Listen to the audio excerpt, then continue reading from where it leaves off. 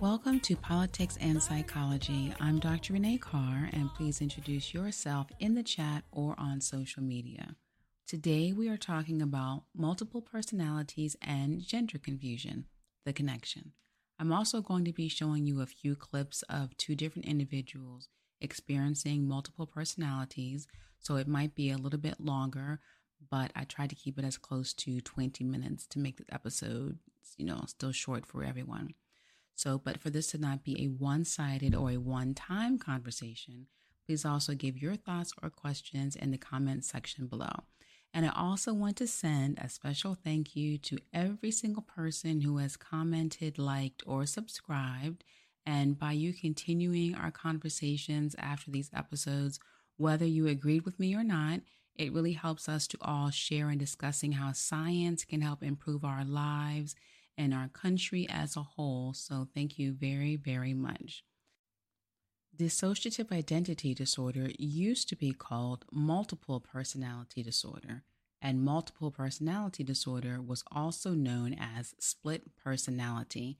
The name of the diagnosis was changed from multiple personalities to dissociative identity because after being able to study this condition across several decades and across several cultures, it was realized that it was not multiple personalities.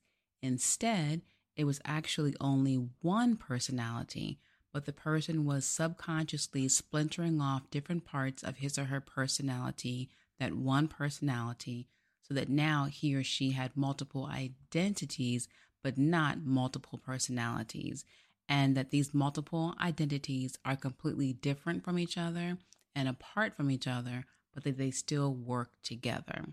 So let's introduce Jess, a young girl with dissociative identity disorder, and going forward, I'll just call it DID.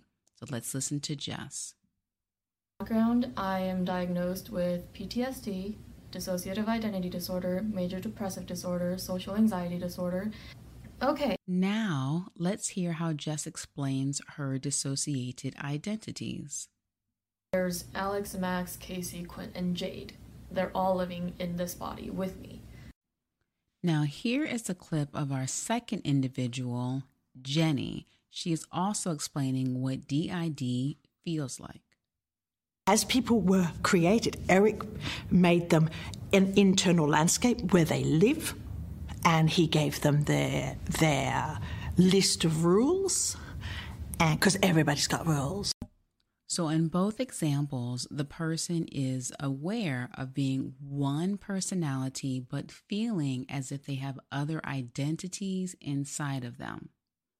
The term dissociative in dissociative identity disorder is actually a disconnection and a lack of continuity between thoughts, memories, physical surroundings, actions, person's consciousness, and that person's personal identity. So now let's examine gender identity confusion. Let's cross-examine those. And this is also known as gender dysphoria. In gender identity confusion, individuals experiencing an intense psychological distress or impairment is related to a very strong internal feeling that they are born in the wrong body and that they have an internal feeling that they are also of the opposite gender. So when you look at DID and gender dysphoria, in both diagnoses, we can see that individuals feel a strong disconnect from their own bodies. They have a strong disconnect from their own psychological identities, and they have shared experiences of feeling disconnected from reality. In addition, in both DID and gender dysphoria, a person will feel and behave that they have an identity within them that is of the opposite gender and that they did not choose the experience of having this different identity. So let's listen back to our second person, Jenny, explain this experience. Well, we prefer multiple personality disorder. We understand that some people prefer the term dissociated identities, but no, mine aren't dissociated. It's not like we woke up and said, oh, I have to do something unpleasant. this is my job, I don't want to own that, so I'll push it away. That's not part of me. That's not how we worked. So let's look at some of the differences on how DID and gender dysphoria develop. This is one of the main differences. So DID is developed as a psychological response and is a common coping mechanism for trauma. This can happen in adults and children, but it most often, unfortunately, starts in childhood. For children, the most common causes of DID are sexual trauma, extreme physical abuse and torture, a combination of a child experiencing both sexual trauma and physical trauma, emotional neglect or abuse, experiencing a near-death experience or event, or being threatened with death. In adults, we can see many soldiers and military personnel experience either combat trauma from war crimes and their torture that they experienced as a prisoner of war that can lead to the PTSD, or it can lead to DID. This also, for DID, is also seen in many rape victims, male or female, that they develop the DID during the rape if at that time they experience themselves as though they are floating over their bodies when the crime was happening, and they were looking down and feeling sorry for the person beneath them. So they had a dissociation of that body experiencing that trauma. In all instances of DID, we have to understand that DID is a survival and coping mechanism from very painful, harmful, and traumatic experiences. It is the subconscious creation of the other identities that have different roles in that person's life, and that helps the person to survive or to at least feel protected. DID happens because of PTSD, because we go through a childhood trauma and it is so traumatizing, it is so horrible that we need to split our identity into different pieces so that pieces can protect other pieces, if that makes sense. First off, let's start with Max. When did Max come into the picture? When I was 4, Max came in as a 6-year-old boy. And that makes sense because I needed an older brother to take care of me. And my biological brother, he didn't really take care of me, so it made sense to me that there had to be an older brother figure to take care of me. So in dissociative identity disorder, we have a very clear understanding of the causes of this disorder. We don't, however, have a same understanding of the causes of gender identity confusion. So in gender dysphoria, we know that it is a new diagnosis for a newly emerging disorder. For this reason, the research is limited on the exact causes of it. However, when you look at the realities of social pressures, politics, and fears of quote-unquote being canceled, combined with a widespread push to promote and encourage sexual fluidity, it's no surprise that the reason why this diagnosis is so new is because it's a newly socially and environmentally influenced condition. And think about it when you compare it to autism. Autism is still a relatively young developmental disorder and is affected by new variables in our society. This includes toxins in the environment, GMOs being introduced into our foods, chemicals in our waters, food dyes and food colorings in children's foods and candies. So a lot of new environmental and social practices are being introduced into the human diet, and that is linked to disorders that are coming out when it comes to developmental disorders or psychological disorders, and autism is one of those. With gender dysphoria, however, the only known factors associated with this new condition is the new social encouragement and the new social sexualized grooming of children by media as well as the parents themselves. And the only symptoms, quote unquote, are children either saying that they feel like they are born in a different body, or it's parents reporting that children are playing with toys made for the opposite gender, that their child is hating the color pink, or not liking some other superficial association with that child's gender. What is also different is that gender dysphoria, unlike almost every other developmental and psychological disorder, gender dysphoria disorder is not linked to observable or objective biological symptoms. For example, with clinical depression, we can see changes in the prefrontal cortex and the hippocampus. We can also see low levels of serotonin. In schizophrenia, we see dopamine, abnormal eye movements, and even protein levels as biological indicators of the presence of schizophrenia. And in dementia, we can see dysfunction in neurotransmitters. But in gender dysphoria, there are no such factors of biological dysfunction.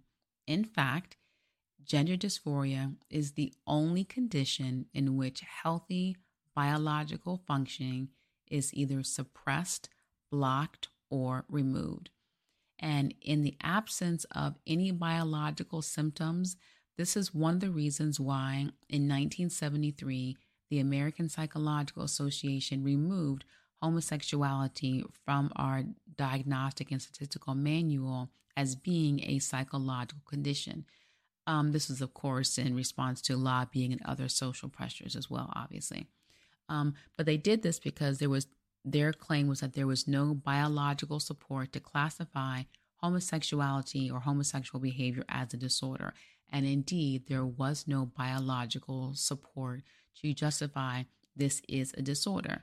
But when you look at this historical fact, it's very ironic to now see the LGBT community fight so hard to contradict itself by saying that homosexuality is not a psychological condition, but then also refuse to say that homosexuality is still a sexual preference.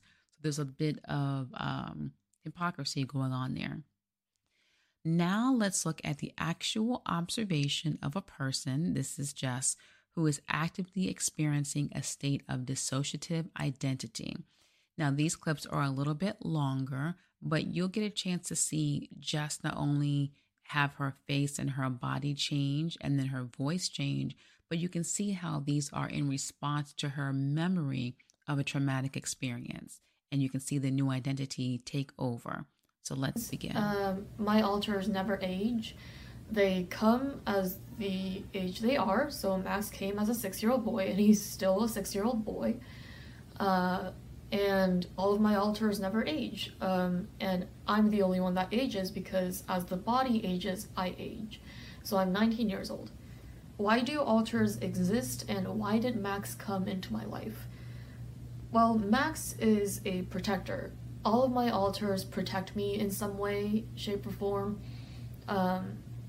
Max keeps some super traumatic memories from me, so he blocks those out, and I don't remember them. I have huge memory gaps in my childhood. And Max sometimes makes decisions for me, but he always has my best interest in mind, so I trust him with things. Max is strong, so all of the alters have like a hierarchy. Max is actually on the top of the list. He's the strongest. He's been around the longest, and he has the most power. So next, Alex. Alex is a 13-year-old girl. She came when I was 13, and as a fellow 13-year-old, she was my friend when I was 13.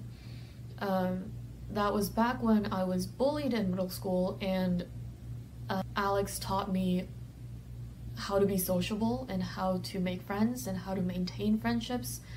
And Alex knows a lot about makeup and clothes and fashion and hair and all that stuff, so I trust her with all the girly stuff. Alex likes to play dress up and like play doll or whatever inside her room. Max likes to read books and look up videos on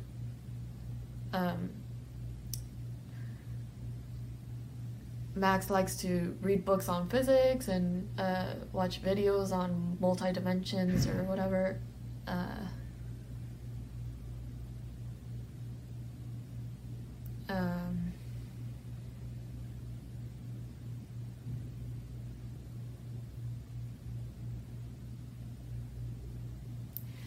YouTube. Oh my gosh. Just started to film. I was so afraid that she was not going to allow me to do this, but I started this YouTube channel and I'm so excited. Max and I, hi, my name is Alex. I forgot to introduce myself. I'm so excited to meet you all, and if you have any questions, just comment down below and maybe we can make another video, or maybe we can do a Q&A or something about this. But I love YouTube, and I love this community, and I love everything, how resourceful it is and how fun it is to just binge watch YouTube videos. So I'm so excited I get to do this. So Jess was talking about DID. Okay. Yeah, so about our house, we have whatever furniture we want in there. It's like our imaginary little world, you know? So we can make up stuff if we really want to. We have a giant spiral staircase and posters everywhere, and pianos, and giant beds and stuff like that. And when we go into our little rooms, it's like a whole different world when we go into each other's rooms, but we tend to not go into other people's rooms if we can help it, unless someone is like rushing us into a corner, then we have no choice. Sorry, I'm talking way too fast. I'm gonna have to edit this. But I think Jess covered all of this, actually. She did a really good job. And anyway, see you later. Bye. So as we can see, Jess is still remembering the abuse and her brother not being able to protect her. And that when we see her experiencing those memories, that's when she begins to change and another identity begins to emerge, or at least tries to emerge. She tries to self-soothe by keeping her face calm. She tries to focus and concentrate, and even rubbing her cheek to try to calm herself down. But unfortunately, we see in a few clips later that the other personality did emerge. And to not make this video or this episode too long, I only used one or two examples. But in all cases of DID, every single individual does not have only one other identity, meaning they have at least two or three. And in the case of Jenny, who was the older lady from Australia that I showed you, she reported having as many as 2,000 identities. And this is another connection with the LGBTQIA+ community. So more and more letters are added because just accepting one form of sexual identity or gender identity is not enough. Not that it's just trying to just take all the alphabets in the world, but because it's a way of trying to make sense and a way to try to make peace and to reconcile an identity and sexual confusion. And it's a hope of trying to get rid of the psychological distress of not having a normal human experience. But just because you're adding in different letters, it does not mean that you can actually change your gender, and it does not take away the person's actual confusion or hurt. Similarly, with DID, one disconnected identity cannot make the abuse stop, nor can it make one identity completely heal all the other identities, or the original person, which we're seeing is called the host. It can't heal the host from having experienced trauma. And that's why more and more identities emerge. So when we look at the connections between multiple personality disorders or dissociative identity disorder, and also gender identity confusion or gender dysphoria, we see the connections to be that 1, both diagnoses are most often made during childhood.